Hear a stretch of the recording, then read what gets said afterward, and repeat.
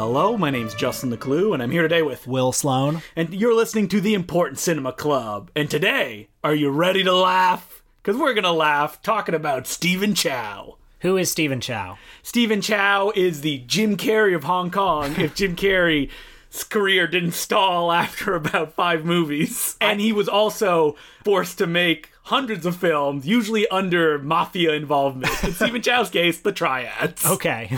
And Stephen Chow, you may know him from films like Shaolin Soccer, Kung Fu Hustle, maybe CJ7, and I think that's pretty much it as far as North American penetration goes. And the Tricky Master. Oh, yeah. Oh, the classic Tricky Master. Or you may know him from The Mermaid, which until recently was China's highest-grossing film of all time. But he did not star in that one. He directed it. Mm-hmm. He actually hasn't starred in a movie in almost a decade, if not more than that. So Stephen Chow was in the 90s the biggest draw at the Hong Kong box office, more so even than Jackie Chan. Mm-hmm. Jackie Chan had more prestigious films, he had bigger budget films, his movies were bigger events, but Stephen Chow just was churning out movies over and over again. Every one of them, without exception, was a blockbuster. He's also somebody who, when Western cult circles were discovering Hong Kong cinema, Stephen Chow was not one of the people they were discovering because he was regarded as very colloquial, very Hong Kong specific. I think I came a little bit later than the 90s wave of Hong Kong cult appreciation because one of the first Hong Kong movies that I saw when I first started going to DVD stores was Shaolin Soccer. It's the first one that I bought. And I remember I was looking for it. It cost a ridiculous amount of money, probably something like $35. And I treasured that DVD. Like, there was an error that would happen when I would play it, and I would put it in slow motion just so that little error would disappear. And I think that Shaolin Soccer is one of those amazing movies that is a perfect introduction to Hong Kong as a genre, in the broadest of terms, in the sense that, like, the craziness they do, their comedic sensibilities, and their leading men and people like Stephen Chow. And it's very infused with all the lore of Hong Kong cinema history. Like, it's got a Bruce Lee character. Mm-hmm. It's got, like, kung fu, it's got wire work, it's got all the things that people would associate with Hong Kong going forward. Even though that, while Shaolin Soccer was a huge hit in Hong Kong, I believe Miramax bought it and sat on it for, like, years and years and years. Well, I remember seeing a trailer for Shaolin Soccer at a movie theater. I went to see Spy Kids 3D.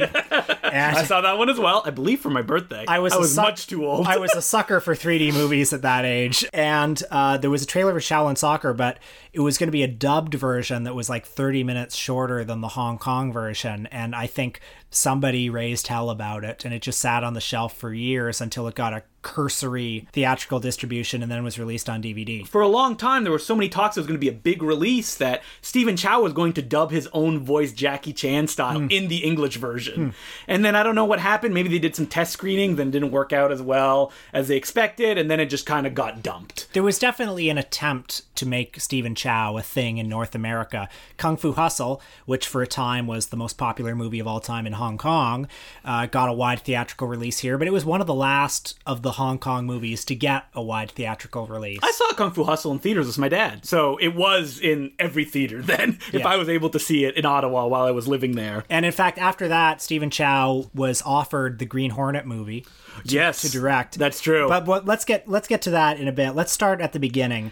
Why is Stephen Chow funny? Because, and I'm asking this because you're somebody who, you told me you've seen almost all his movies. Yes. When I was getting into Hong Kong cinema in my teenage years, the comedies seemed very inaccessible to me. Yeah, well, they're very foreign to North American viewers. And in particular, Stephen Chow had a style of comedy called Mo Lai Tao, which translates more or less into makes no sense. Very heavy on puns and anachronisms and sort of like local references. Yeah, a way that I would describe it is it's like Zucker Brothers style humor, like Airplane or stuff like that, where anything goes, but it tends to rely a lot on Cantonese wordplay. So I always regarded Stephen Chow as kind of, he's not for me. And then even seeing some of his movies, because I liked Shaolin Soccer and Kung Fu Hustle enough to inevitably like go into the back catalog, he was an acquired taste for me because those two movies were made with a global audience in mind, you know. Yeah, if you read a book like David Bordwell's Planet Hong Kong, he talks about Stephen Chow quite a bit in it, and the way that they used to make movies in the 90s, which was just churn them out as quickly as possible. They open at midnight, that's like the first preview screening, and they play for a week or two and then they close. Now, if we're going to go way back to how Stephen Chow got started, he did get started as a TV show host. You'll read that in every one of his biographies, for a show called Space Shuttle 430. And I found clips of it online. It's not as funny as I was hoping it would be, or as nonsensical as the style would become. But from that role, he actually became more of a real actor. He actually got nominated for a Golden Horse Award, which is kind of like the Hong Kong Oscars, for a Best Supporting Actor in Final Justice, which is a completely straight role for him. And he did that for a long time. He was even in a John Woo movie, Just Heroes, one of John Woo's more forgotten films, because it was mostly done as a fundraiser to raise money for his mentor, Chang Che. And it wasn't until Stephen Chow starred in a movie called All for the Winner that stuff kind of changed. And that movie has an interesting history because one of Chow Yun-fat's signature roles in Hong Kong was a movie called God of Gamblers.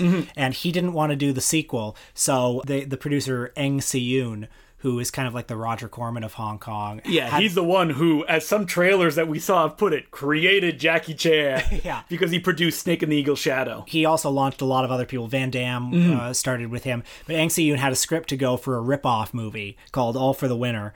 Got Stephen Chow to do it. It became even more popular than God of Gamblers. And what you see in All for the Winner, which is fun, like I got it on DVD as well because it was like the text of Stephen Chow, is a takeoff of God of Gamblers that almost makes no sense if you haven't seen God of Gamblers, because All for the Winner references it over and over again. Like Stephen Chow is trying to imitate Chow Yun-fat from that movie, except the difference here is that Stephen Chow has psychic powers, but he's also playing one of the kind of stock characters he kept going back to, which is a mainland Chinese bumpkin who's actually really good at what he does. And this movie was so popular that eventually the All for the Winner series and the God of Gamblers series converged. Which is insane, because what ended up happening was the director of God of Gamblers, Wong Jing, took Stephen Chow from that movie and put him in God of Gamblers 2 as the same character who met up with a bunch of other characters from the God of Gamblers series. Following All for the Winner, Stephen Chow had a long period of just churning out comedies. He made 8 films in 1991, starring roles. That's mind-boggling. He worked with, Johnny To, back when Johnny To was just a journeyman director, Gordon Chan. He worked a lot with Wong Jing, a favorite of yours. Wong Jing is like the schlockmeister of Hong Kong cinema. Yeah, if somebody makes something that's successful, Wong Jing will then rip it off while putting some stars in it, like Andy Lau or Jackie Chung. He's most famous for making City Hunter, the Jackie Chan film that Jackie Chan has completely disowned, but which is tons of fun. And then making a whole film that's a giant fuck you to Jackie Chan called High Risk. And Wong Jing is somebody who is held in very low regard in Hong Kong cinema fan circles, but I know you're a fan. And, I'm a huge fan. And, I enjoy Wong Jing movies too, because they're wacky, they're cheap, dumb. They're dumb, have a lot of shit in them, and it's like, if you like Hong Kong movies, how can you not have some affection for Wong Jing? Because he's so much of what Hong Kong cinema is. And Wong Jing made one of the craziest Stephen Chow films, which is Tricky Brains, a film where Stephen Chow plays a prank master? He's the world's #1 tricks expert. It's kind of like Dirty Work. Kind of, except instead of Norm Macdonald and Artie Lang, it's like Stephen Chow and Tom Cruise. Yeah. Because Andy Lau is in the movie. Yeah, so the plot of the film, which I saw this week on Justin's recommendation, is that Stephen Chow, as this tricks expert, he'll play tricks on anyone, gets hired by a corrupt businessman to oust his rival, Andy Lau, from the company that he works at, and also to break up Andy Lau's relationship with the fragrant Rosamund Kwan, who he wants to get with. So Stephen Chow poses as Andy Lau's long-lost brother, and then he tries to fuck him up and embarrass him through all sorts of wacky shenanigans, like he tries to get him to drink an aphrodisiac cola. Yep, that's right. Tries to get him to go into the ladies' washroom. Shenanigans. Or, most famously, he tries to ruin a date for Andy Lau by pretending that he has AIDS. Oh my god. So Wong Jing is the poet of AIDS jokes. Oh my god. Every Wong Jing movie from this era has extensive use of AIDS jokes. Wong Jing is a very bad man. He's a very bad man. He's sexist, he's racist, he's, famously worked with the triads a lot, and at one point he pissed them off so badly that they knocked all of his teeth out. And now, of course, he's, in tight with the People's Republic government. Ugh, God. But, after I recommended it to you, it is a very difficult movie to get into, especially in the first, chunk, where you're like, all right, I don't know if I'm getting all these jokes, because one of them just involves a character pretending to have a seizure when a particular word is said. The Stephen Chow movies usually have at least one scene where there's it's almost like a rap. Characters will talk to each other in a very heightened, stylized, rhyming way, and the subtitles just seem like normal dialogue to me. And that's when I know, okay, this scene is not for me. And you can see in Tricky Brain, Stephen Chow's kind of go-to comedic stylings, which is he likes to deadpan a lot of stuff. Yeah. He'll talk in a straight monotone, but then he'll react like a big rubber-faced reaction to something else. This gets back to my question about whether or not Stephen Chow, or why you find Stephen Chow funny, or why anyone finds Stephen Chow funny, because I like him. I love him as a director. I'm fine with him as an actor, but the fact that he hasn't appeared in any movies recently and he seems to have gone full-time behind the scenes doesn't break my heart, because he just seems it breaks my heart so much. To me, he's like kind of an affable guy, but I don't feel any love for him that I feel for Jackie or Sammo. Stephen Chow has that kind of amazing face that he's like a leading man, right? Yeah. Because he's handsome. Yeah. He idolizes Bruce Lee. He wishes he could be a martial arts star, which popped up in all his movies. But at the same time, he just makes fun of himself all the time. He's often the butt of the jokes. And with that comes the fact that all of his movies have the Stephen Chow stamp. No matter what director it is, Stephen Chow has cultivated a brand of comedy that really appeals to me. It's a mixture of big acting, deadpan performance, and most importantly, these crazy visual punchlines. Stephen Chow, as a performer, knows how to play and sell these big visual gags that are everywhere in his pictures. Him as an actor, director, writer, and just artist kind of exemplifies what I love about Hong Kong cinema, which is that it can do anything and it can put it up on screen for the simple use of a laugh. For example, Tricky Brains, which we just talked about, has a climax where Stephen Chow and another tricky master just do pranks at each other that are massive over this mansion just filled with partygoers. And Stephen Chow just knows how to sell that. So it's not just him as a director, but also him as an actor that can pull these things off. Principally in very violent ways. Because if there's one thing that you'll see in Stephen Chow films, especially the ones that he co-directs, is the level of brutal violence to the gags. Yeah. And that's why they're funny. You just watched From Beijing with Love, which is a Stephen Chow kind of parody of James Bond films. This was one of the Stephen Chow movies I saw, 10 or 15 years ago when I was getting into Hong Kong movies. And I was on this viewing, I expected to love it. I was a little disappointed by it on this viewing. You love it. Oh, I love that movie so much. I mean, it's fun. It's I can describe a gag, and the people listening won't find it funny, but just imagine how it is on screen, where someone is trying to assassinate Stephen Chow, and so she pulls a gun out of his bag, points it at him, fires, and then she gets hit by a bullet in the shoulder. And Stephen Chow gets up and goes, "Oh, you just used my trick gun. It fires backwards instead of forwards."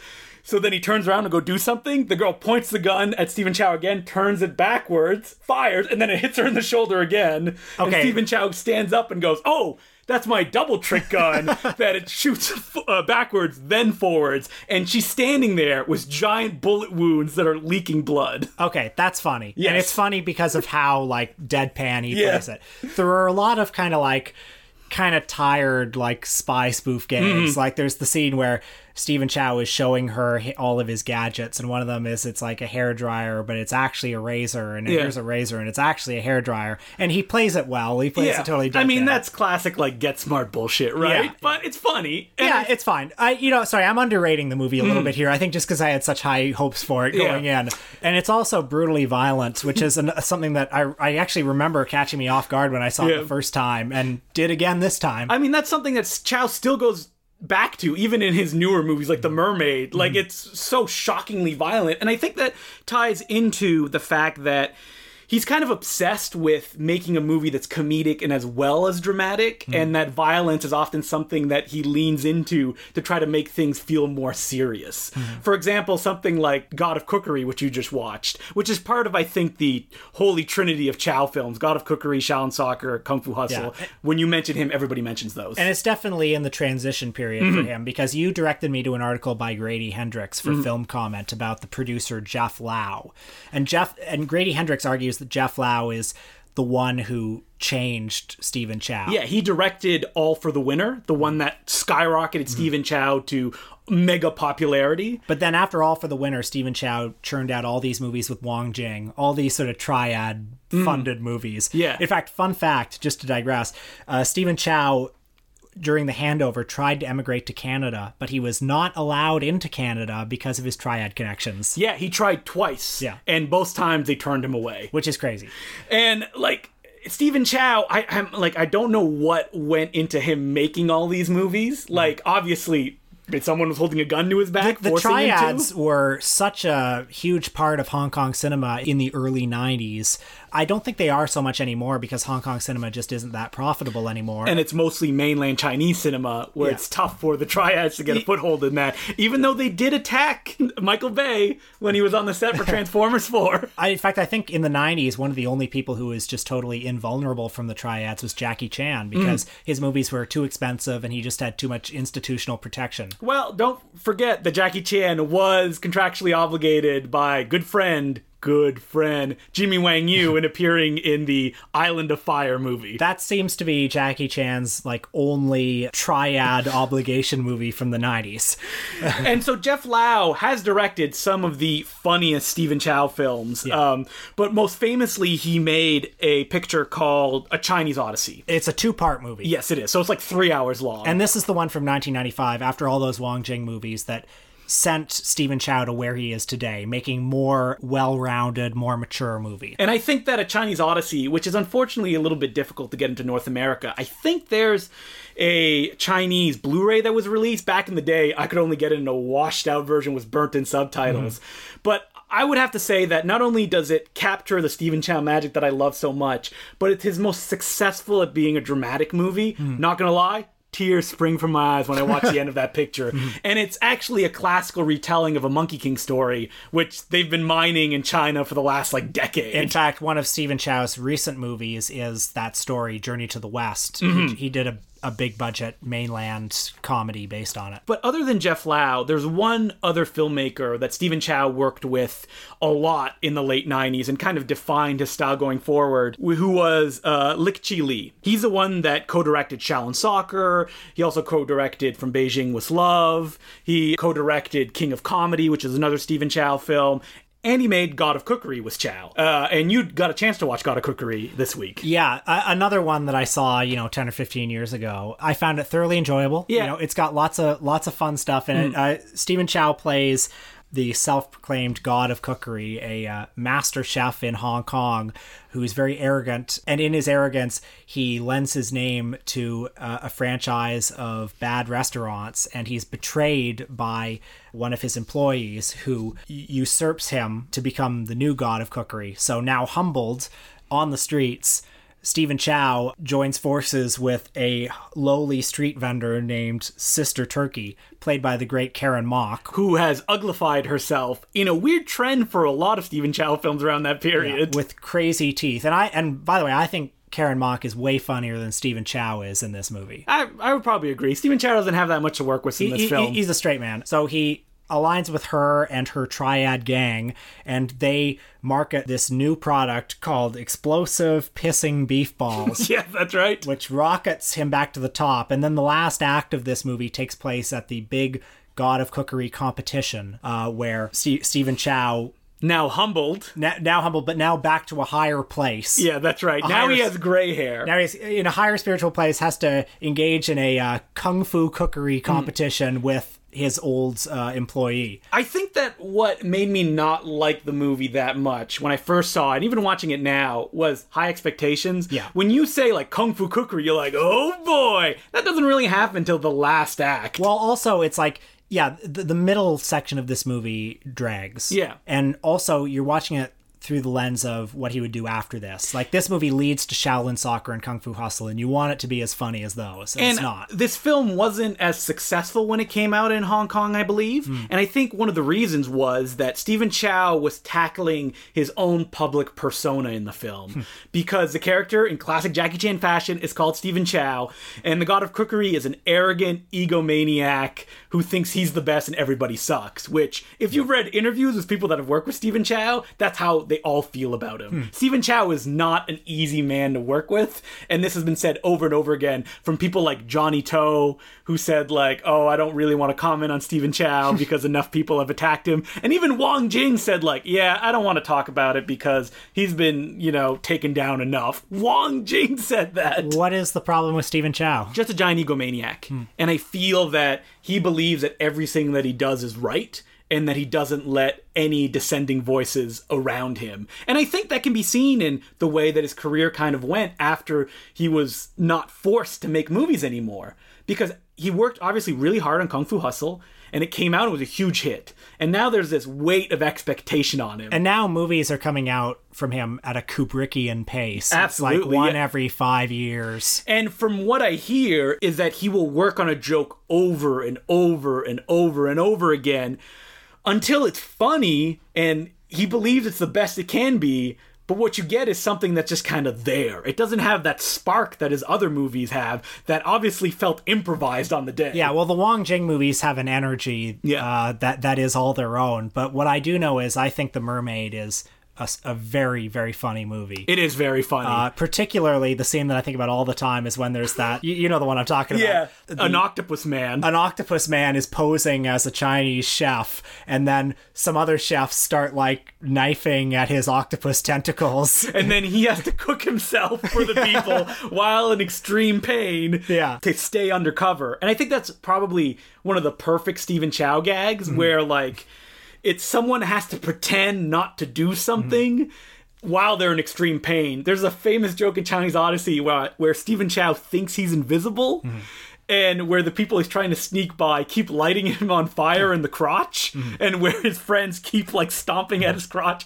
over and over again until it just gets more and more funny. But, these people can call him an egomaniac, but what I know is when he took the reins, the movies that he controlled, they're the ones that are the best. They're the most imaginative. Something like Kung Fu Hustle. Kung Fu Hustle is, like, what I want those earlier Chow movies to be. Just like an extreme live-action cartoon. Yeah, I can understand where you're coming from, but at the same time, I do feel they're almost a little too fabricated in the way that they play out. And his emphasis on, like a lot of filmmakers, on CGI kind of robs some of the magic of something like a Chinese Odyssey has, which is all practical. I felt that about Journey to the West, one of his more recent movies. It kind of evaporated from my mind right after I saw it. It's not as funny as you want it to be. Yeah. And the one that he produced was Choi Hark after the sequel, Journey to the West, The Demons Strike Back, is even less funny because, like, it's so calculated and you're not sure where the jokes are. And which is different than his earlier films where I watch them and a lot of scenes will play out and I'll go,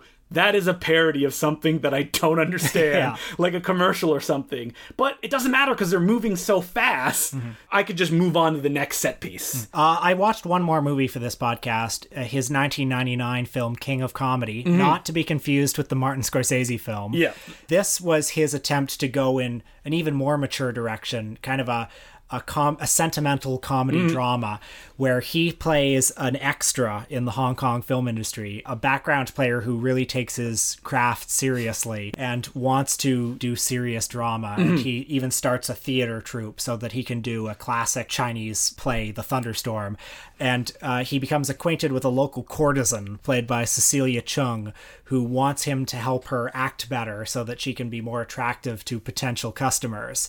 And it becomes a bit of a romantic drama, but the romantic drama is interspersed throughout by scenes of unspeakably broad comedy. Well, don't forget, good man Jackie Chan shows up in the movie makes a as an cameo? extras. Massively over-the-top parodies of Hong Kong cinema, whether it be John Woo or Bruce Lee. There is a scene where Stephen Chow fiddles with a small child's penis in this movie. right. So I don't even know. This movie, it's not hard to find this movie, but be careful because like there is legit child pornography in this movie. You know, I know that you weren't a huge fan of it, and King Comedy is actually considered a little bit lesser on the Chow scale. Yeah, I didn't particularly like it either, and I don't know if I just needed to be there in Hong Kong at the time. None of the emotional beats hit for me. It felt like an awkward melding of parts. But it also ends with a incredibly brutal crime climax that comes out of nowhere. Yeah, so the whole movie... Love it. The movie was just peculiar to me. So let's get back to The Green Hornet, which was supposed to be his first American film. And it was announced, Seth Rogen and Evan Goldberg, his writing partner, got Chow on board. He was going to direct the film. He was going to co-star as Kato. And what ended up happening? Nothing. According to Seth Rogen on a commentary track, Stephen Chow just stopped returning their calls. Well, it seems like a bad combination because Seth Rogen's brand of comedy and Stephen Chow's brand of comedy could not be more different.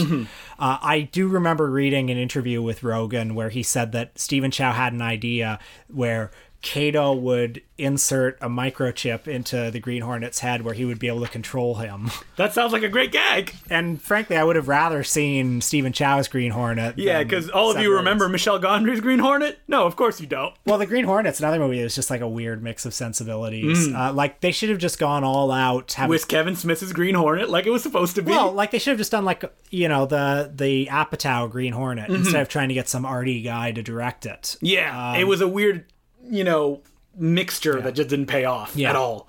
So if anybody listening here is like, I don't know, what Stephen Chow film should I watch if I've watched The Holy Trinity already? Well, I have a top 10 list, so get your pen and paper out, and I'm going to say it really fast. So first off, Chinese Odyssey 1 and 2, Jeff Lau's films, probably the greatest all-around Stephen Chow films.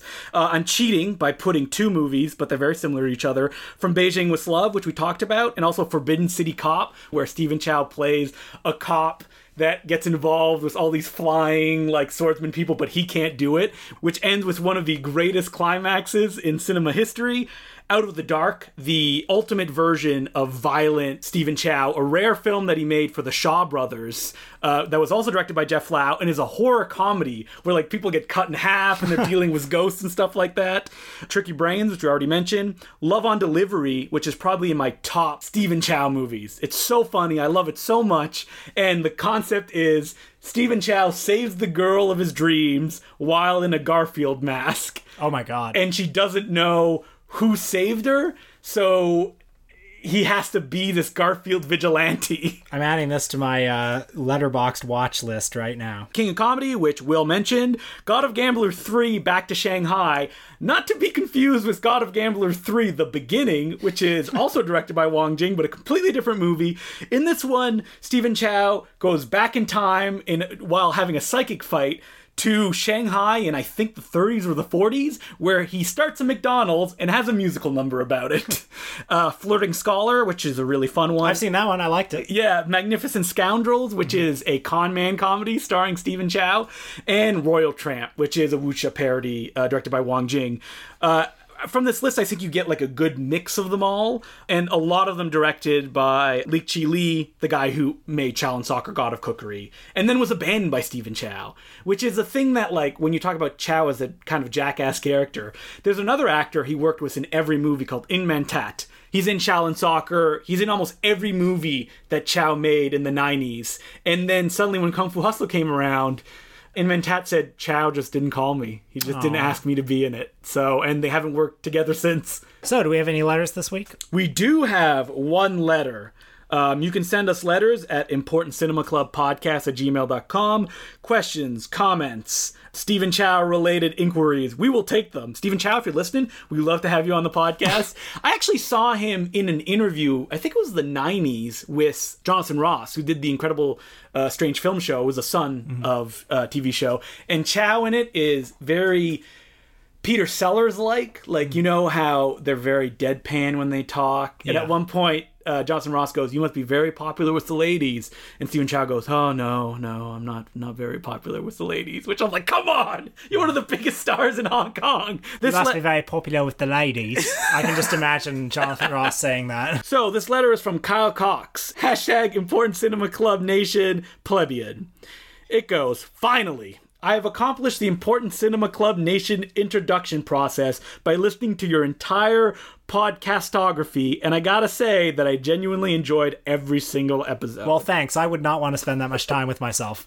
"My name is Kyle Cox, and over the past 4 months, I've been hiking the Continental Divide Trail. As grand and rewarding as this journey has been, it doesn't pair well with my love of all things cinema. However, it does provide me with plenty of free ear time. You two have played a major role in helping me through this arduous adventure, and have seriously aided me in reestablishing my excitement and appreciation for all types of movies. Not just a schlock hole that I found myself going down." Now I feel like I've traveled the Continental Divide with him. From now on, whenever anyone asks, "What's the longest trip you've ever made?" that's what I'll say. Yeah, because we were right there in his ear, probably the entire way. He was the third guy in the room with us, you know? "I've only had the opportunity to begin concocting a list for movies to watch and books to read for when I slink back into the real world, but man, is that list long now, with my newly purchased Teddy Bomb Blu-ray at the top of it." Wow. Thank you, Kyle Cox. A man after your own heart. "I did have the opportunity to catch Yankee Doodle Dandy on TCM in a hotel, the proper viewing place. Fucking hell, man, that goddamn Over There song was stuck in my head for weeks. I suppose I'll have to watch Detour, or the rest of the ICC Nation will kick me out. I'd like to hear if you have any opinions on trailers. The hype, the false promises, the awe-inspiring moments you may have experienced as a kid. I've been avoiding most of them as of late because they can give away too much, but it's hard to deny the excitement that a well-cut, simple trailer can provide."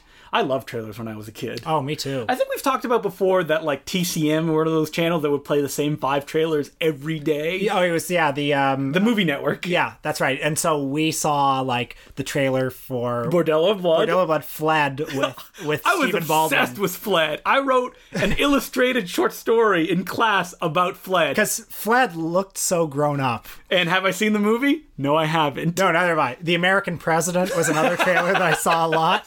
Which started Will's love for Aaron Sorkin. I'm still up for seeing trailers when I go see a movie. You know, it's kind of fun to see when you go see a big blockbuster. It's kind of fun to see blockbuster trailers. Like when you go to the art house, you're gonna get art house trailers. Yeah, and you see like that logo come up. I'm not gonna name any names, but I mouthed something to Will, and you go like, ugh, another one of these. Yeah. What I really want is like a trailer for a superhero movie, so I can get all the good bits. I can get like lots of stuff flying around, popular, fun shit. Oh, I watch all the trailers that they come out right when they come out, and I have no friends that share that with me. As far as what I enjoy when I watch them, don't give me the whole movie, as in like beat by beat story wise. Just give me a bunch of abstract images that just look like fun, or give me scenes that are not even in the movie just to fuck with me. So the best trailer moments of my life were in 1995 when I went to see Free Willy 2. A trailer for Ace Ventura: When Nature Calls came on screen. Oh my god, he's back. Well, because the trailer began with something like, "Africa, the last untamed civilization. No man would dare traverse Africa. No man." And then the guy takes off his voodoo mask. But Ace Ventura. And you're like, what? Exactly. And my other great trailer moment was seeing the trailer for Godzilla 2000 before X-Men. I think one of the trailers that probably blew my mind the most was Power Rangers the movie. Because when I saw that trailer, I was like, whoa. Like, they're on the big screen now, and it didn't look like the TV show. It looked bigger. It looked slicker. Yeah. So that was kind of like earth-shattering for me. But which is funny because the trailers we're talking about are only related to other pop culture that we know. Yeah. Like, it's difficult that a trailer in itself introduces a concept and gets us so jazzed by it just from that. If I were to choose the best trailers of all time, if we're going to assume that trailers are an art form. Yeah, and they are. I think that, so obviously the Citizen Kane trailer is very famous. But any trailer edited by Joe Dante that has an exploding helicopter in it. But also the Pulp Fiction trailer. You should go back and look at that trailer because it's kind of a small masterpiece. It doesn't tell you anything about the plot, but it shows you so much stimulating stuff and really conveys the feeling of the movie. One of my favorite trailers of all time is the extended trailer of Cloud Atlas, the Wachowski brothers movie.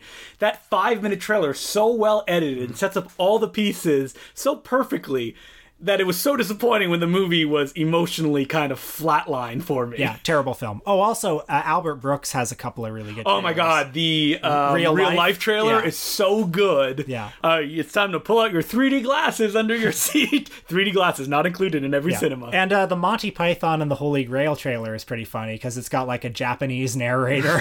I think the thing that I would love for them to bring back in trailers is creating teasers just for the trailer. Yeah. Like, that doesn't involve footage from the movie, and they just don't do that anymore. Or like I just saw the trailer for The Bellboy by Jerry Lewis, which opens with like 2 minutes of Jerry Lewis playing like the producer and playing the director. One of the best trailers of all time is the This Is Spinal Tap trailer. Have you seen that one? Where Rob Reiner's like, I'm editing This Is Spinal Tap, but we don't have any footage to show you, so here's some footage from a documentary about cheese. Oh, I'm a fan of the trailer for, I can just go on all day about this, but the trailer for the Sylvester Stallone porn film Italian Stallion. Wait, how does that go?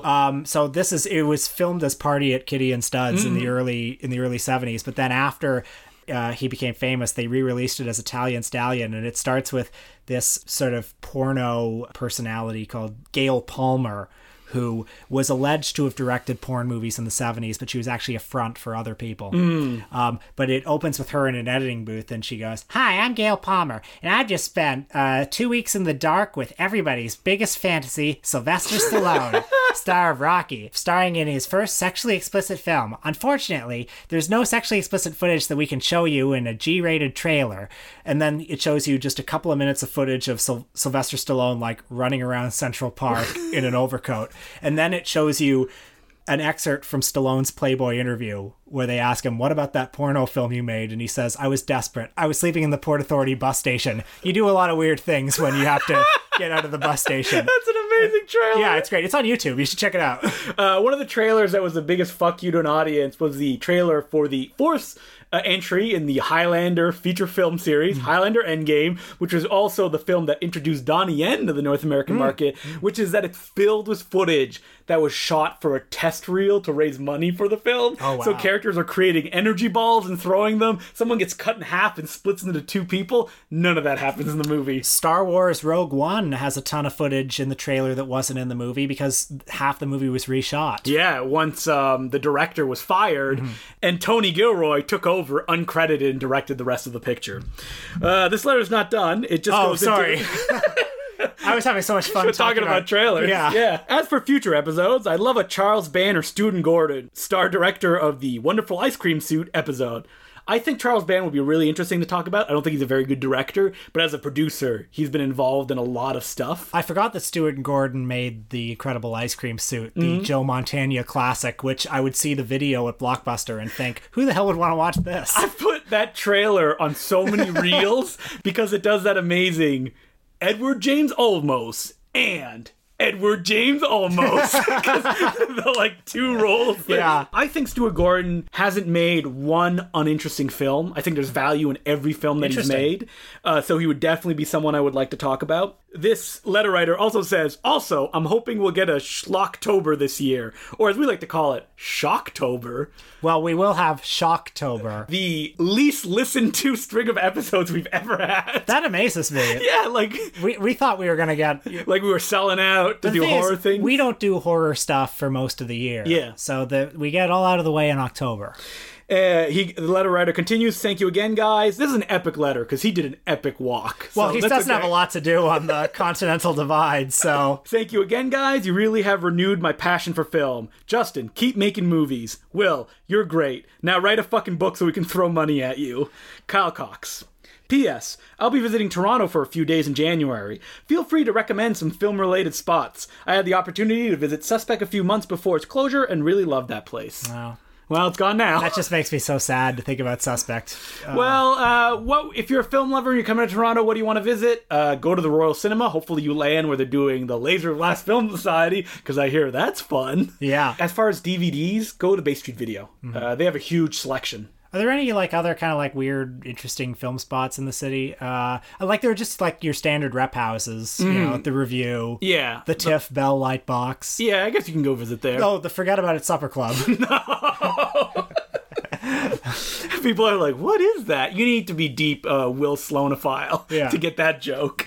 As far as like I'm getting movie related places, I mean, you can go visit the gardens where the Adam McGoyan film Chloe was shot. Allen Gardens. I was just at Cafe Diplomatico yesterday, where also Chloe was partly shot, and they have a signed Adam McGoyan poster for Chloe there, so you can see Adam McGoyan's autographs. And if you're a big fan of Scott Pilgrim, all those locations are just all around the city. They're very accessible. Well, no, they've all been bulldozed since that movie. Like, the annex is completely different. The Pizza's still there. Pizza's still there, but Honest Ed's is not anymore. No, which is sad. Other than that, I can't really think of anything. Jeez, that's bad, isn't it? Like, there ought to be more things that we can point to in Toronto. I mean, there used to be. I mean, there's a Queen video still around. Yeah, probably not for much longer. Well, who knows? Who knows? Well, thank you very much for your letter, Kyle Cox. Will shall write a book, and then you can buy it. Okay. I may know what it is, but Will just told me not to say. All right, so what are we doing next week, Will? We're taking it easy next week with Arnold Schwarzenegger. It's TIFF. I'm going to be getting into screenings and Midnight Madness and working a full-time job, so I'm going to be exhausted. So I will try to do as little work as possible, so Arnold Schwarzenegger is a fun one. I just want to watch Commando again. Yeah, so we're going to watch Commando, Twins, and what was the other Pumping Iron. And Pumping Iron. Twins by the Godfather of Toronto, Ivan Reitman. The guy who mostly funded the TIFF Bell Light Box. And gave us Jason Reitman and Catherine Reitman. No, that's right. So his legacy is secure. I mean, Cannibal Girls, Kindergarten Cop. My Super Ex-Girlfriend, Evolution. Hey, that was our generation's Ghostbusters, Will. And don't forget, we have a Patreon episode this week, $5 a month, and you get 4 episodes. And we talked about Jackass. Jackass the movie. So if you're like, I don't know if I should pay, guys, I watched Jackass the movie this week for you and talked about it. So check that out. And my name's Justin the Glue. I'm Will Sloan. Thanks for listening. Da, da, da, da, da, da, da. A news report came out recently that the Toronto International Film Festival is hurting a little bit this year. I think the percentage was that ticket sales dropped 15%, 20%? At the Lightbox, their year-round ticket sales were down 27%. Oh, that's brutal. That hurts. Yeah. And in the article, Cameron Bailey and outgoing president Piers Handling, that was just announced yesterday, I think, talked about how they were trying to focus now less on film per se than in transformative experiences through film. No, why? Why? Because this is going to get the millennials. You can read that as, we want to make movies an experience again. Mm-hmm. And you know what? I'd agree with that. Mm-hmm. I think that something that I've not enjoyed too much about the Lightbox is that you go, it's a very cold space. It's not very welcoming. Well, I see the Canteen restaurant on the main floor. I see the Luma Lounge on the second floor. I think, I'm not allowed here. Yeah, exactly. This looks like above my pay grade. There aren't great places to congregate if you're, just a schlub like you and me. Yeah, I mean, there's a Pizziolo around the corner, which is where we did go last time. Yes. But that's pretty much it. It's not and it's too big. Welcoming, I think. Yeah, and it's too big. Like, you've talked about that you've seen movies in, like, a cavernous theater with you and the other 6 weirdos who go and see it. Well, like, oftentimes, like, if you see a first-run movie and it has, like, 4 showtimes a day, you're not gonna pack 500 seats to see The Trip to Spain 4 times a day. And, when the Lightbox opened, they did do a lot of cool stuff. And they still do a lot of cool stuff. Absolutely. There's still, just this year I saw Le Samurai and Army of Shadows on 35mm, They do retrospectives, and like most Cinematheques, will do all the movies, which is fascinating. I just saw Point Break there. Yeah, I got to see Sudden Death there. Incredible stuff. The Van Damme picture. I was at that screening. Wow, what a wonderful screening. Oh, terrific. Even though they dismissed it at the beginning in the introduction. Or were you at Year of the Dragon earlier this year? I was, on 70mm. Wonderful. You went recently to the Metrograph in New York. Yeah, so this, I feel like I got some insight on perhaps what TIFF could be doing better at the Lightbox, because at the Metrograph, I've been to the Metrographs, I guess, a few times in the last 2 years, so I don't know I don't know about its business. I don't know how well it does all the time, but I know that last time I went last weekend, it was quite busy. And for people that don't know what the Metrograph is, it's a cinema that opened in New York that's mostly deals with 35 millimeter prints, kind of long retrospectives or like themed retrospectives, and is run by a handful of people, including Eliza Ma, who used to work for TIFF. She was the personal assistant to former Midnight Madness programmer Colin Geddes back in the day. Oh, I did not know that. Yes, and she runs it with a handful of movie lovers, and they do really interesting stuff. But, like, was it well attended, though? It was well attended the night I was there, and that's really all I can speak to. But I know that it was very busy. The screening I was at for Eric Romer's The Green Ray was sold out. Wow. It was in the smaller theater. Yeah. There's a smaller one and a bigger one. And the people who were there were the audience that TIFF wants at the Lightbox. It was 20-something, early 30s, very hipsterish looking people. Well, if I made like a guess of who TIFF kind of tried to go for the last few years, it was obviously rich people, like patrons, right? Yeah. And you want to make going out to the movie something fancy that feels different. I mean, Cineplex has been trying to do that with like VIP rooms, stuff like that. But the truth is, those people will go out and see 2 to 3 movies a year out. Well, you know, Piers Handling had that great quote in the Toronto Star article where he said something like, people complain that the tickets for the festival are $28, but it's still a good entertainment dollar when you compare it to a Lady Gaga concert or an opera. Yeah, but it's not a concert or something you see live. It's a movie. Yeah. Oftentimes the festival appeals How much to do like, bananas cost now? $10? Yeah. Oftentimes the festival appeals to like rich people who want to see a celebrity, but and that's great for a couple of galas, but for the rest of the movies, it's difficult. So, but at the Metrograph, I remember you talking about also that it felt welcoming, right? Well, it has an interesting aesthetic because it looks kind of upscale. It looks kind of classy. I hate that word classy, but it has all this kind of like antique looking furniture around and has an elegant looking restaurant and, you know, a very tasteful looking snack bar with gourmet snacks and stuff. How much are tickets? $14 or 15. Yeah. You know, expensive. I know, standard going rate for like our 35 millimeter rep screening. It's in like an old warehouse in Chinatown, not a particularly good section of Chinatown either.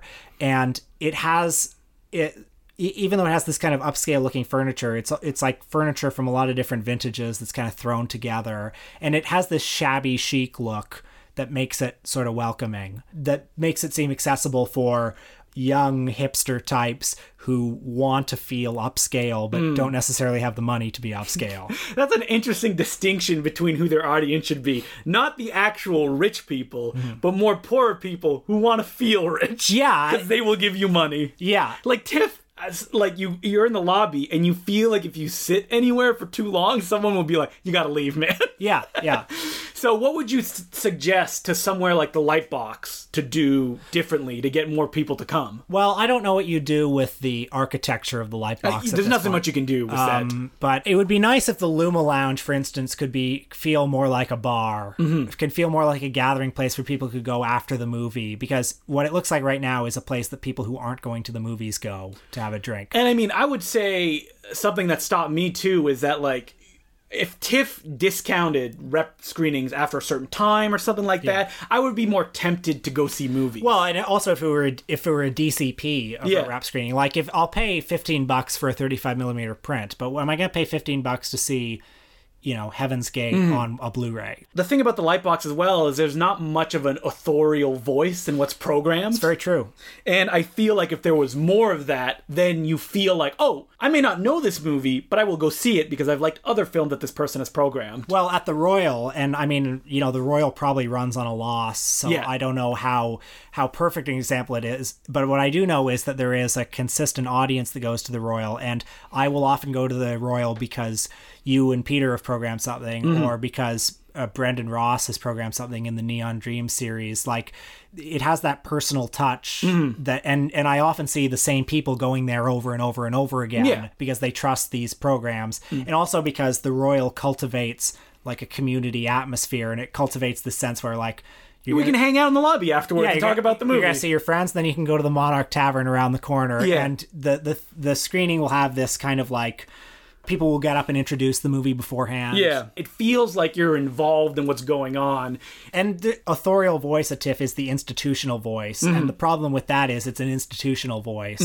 And I don't think you're going to get millennials by pandering to millennials. What? You mean? I mean, I knew you were in the front row for the Space Jam live read, Will.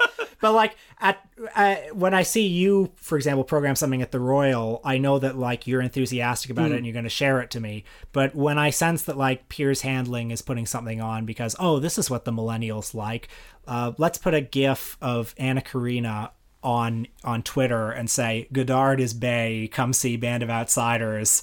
Like I can smell bullshit. Yeah. Anyway, give me a job, Tiff. You want a job? I do. What? As the guy who fixes it. Oh, wow. Will Sloan's going to come in with no programming experience at all. Did you hear all these ideas, Tiff? Yeah, I mean, I have them too. You know who's replacing Piers Handling?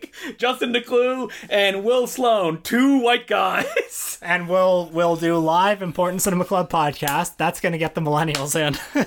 Yeah, they love this shit. The Toronto National Film Festival is arriving. You excited, Will? I'm going to see a few movies, so, you know. I mean, I'm as excited as I can be for a festival where the tickets are $28. Oh my god, it's so expensive. So, I don't know. But you know what? If I haven't been hired for a job by TIFF at this point, I probably never will. So I've interviewed a TIFF for a job. Oh, yeah? I did not get it. Yeah, I did an interview. Oh, we both did. So then, at this point, the TIFF representative listening to this is like, wow, they just have sour grapes now, don't they? Or they can listen to the advice we're giving and say, hey, we want you guys to be on the TIFF Podcast Network.